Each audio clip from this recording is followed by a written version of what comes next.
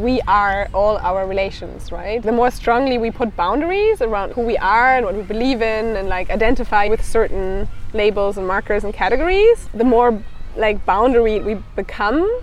But like the more open and like porous these boundaries are, and the more we embrace that we are all our relationships, the more easy it is, I think, to also lose oneself a little bit and like even know who we are. I think I sometimes do find it hard because I feel like I'm so open and like spongy that I soak up so much. I am all the people that I love, you know, I am everything that I'm surrounded by, but like what is me? Like what is them? You know, it's beautiful that it's so intrinsically entangled and connected that you can't tell.